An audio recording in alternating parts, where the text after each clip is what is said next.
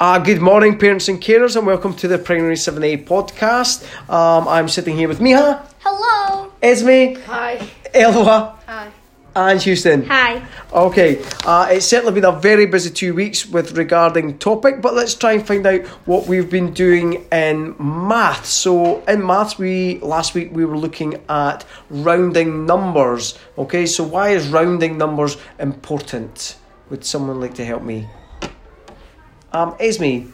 Rounding is important because it means that you can basically think about something. Like if you're using money, you could think about it and just rounding it up when it's only a small difference. Okay, so if I were to say that something costs £1.78, what type of coins would I take? Would I take £1.50 or £2? Probably £2. Probably £2 because I want to round up to make sure I have enough. We were doing that with whole numbers, and we were also doing that with decimals. Okay. Within maths, this week we've been looking at understanding numbers and understanding negative numbers. So what is a negative number? And why do we need negative numbers? A negative number is when you go past the whole numbers. So it's even smaller than a positive number. What do you mean by a whole number? Because 1.5, is that a negative number or is that a positive number? I'd say it's a positive one. So if I've got 1.5 apples, is that a negative number?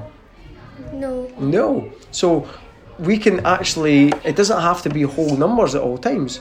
So if we've got a negative number, it must go past Zero. Okay. And why do we need negative numbers? Especially in Scotland, we need it come winter time. Weather. Say that again. The weather. The weather, absolutely, Elwa. Okay, but why do we need the weather? To know how cold or hot it is. Yeah, to know how cold and hot it is. Okay, so these are real life contexts. So we were learning how to multiply, divide, add, and subtract negative numbers. And to begin with, when I put it up on the board, did you think, oh my word, what is this? Is this a different language? Yes. Well, we covered it, sort of. But when we learnt some of the rules, how did you feel? It was quite easy then. Yeah. Okay, just learning about the certain rules and certain classifications. Okay, so we're going to look at literacy. So in literacy, we've been doing some closed procedure. So closed procedure has been looking at our comprehension, parents and carers. And I gave you a piece of a comprehension where you had to fill in some words, okay? And you have to try and fit the most sensible word into there, okay? We were also looking at, we'll continue on with our poems. And last week we did what type of poem, Houston? Can you remember? Can anyone help? Shape poem. A shape poem. So what is a shape poem? Is the if I write rain, rain, I just write the shape rain, write a umbrella here. Okay, so if Houston has chosen to write his poem on rain, he could write it in the shape of a raindrop or an umbrella. Can anyone remember what other poems we did? Limericks. Okay, but in terms of our shape poems, what shape did you? Peanut. A peanut, and I think you also did a carrot, I believe, Esme, is that correct? What about you, Miha? Mickey Mouse and a teddy bear. And Elwa, can you remember what you did? Rain as well. Excellent. Okay, so we wrote our poem down on a piece of paper just to get the words down. Then once we knew we had our words, we then looked at different templates. Today, we did something very sophisticated, something that I did when I was in 5th year at high school.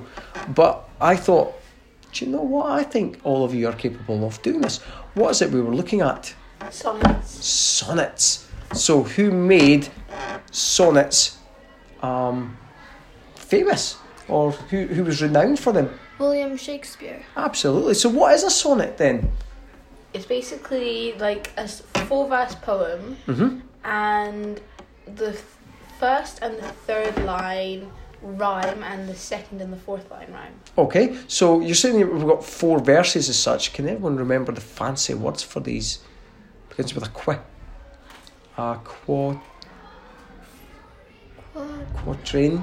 And the last one's only got how many lines? 2. So yes, so we've got 3 verses with 4 lines, and the last one's a couplet. And as Esme was saying, lines 1 and 3 would rhyme, and lines 2 and 4 rhyme.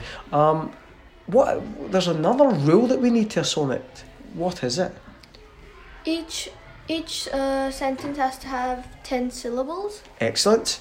Great. Okay, and I have given you, some of you groaned a little bit about this. What theme did I give you to write your group sonnets on today? All together, ready? 1, 2, 3. Love. And as you can hear, parents carers, they weren't really enthusiastic about it. However, can I just say, some of them are shaping up absolutely beautifully. Okay, there's lots of similes, there's metaphors, there is a romantic love element, there is love for our pets and things like that as well. We didn't quite get them finished today, but we will have some time to get these finished off next week, so please look out for it in our next podcast. In Spanish, can anyone remember what we were doing? We learned about family members. Family members, okay. Can you remember some of these family members? Anyone? Houston? It's sister, big sister. Okay, how do we say sister? Big sister and sister. Yeah, but how do we say that in Spanish? El hermano. Hermana. So if hermana is sister, what is brother? Hermano. El hermano. Hermano, because we've got masculine words and feminine words. So we learnt the words for mother, Mi madre. father, Padre. Padre. parents, Padres. padres. Perfect, and a host of other ones there as well. We also learnt about physical traits.